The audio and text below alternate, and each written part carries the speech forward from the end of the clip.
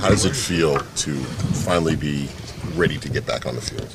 It feels great just getting out there with my team, just getting better every day with them and, just looking for my role and a way to help the team.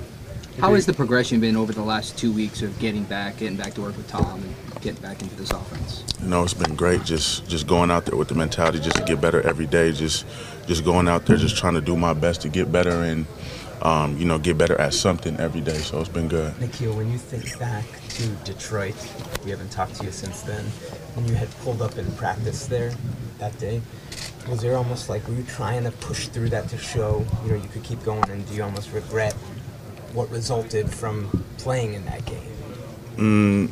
No, I don't have any regrets. I don't need to show anything, me going out there and playing hard, and, playing through stuff, that's just the type of mentality I have, and that's just the type of mindset I grew up having. So it wasn't me trying to show anything, show toughness or anything. That's just me.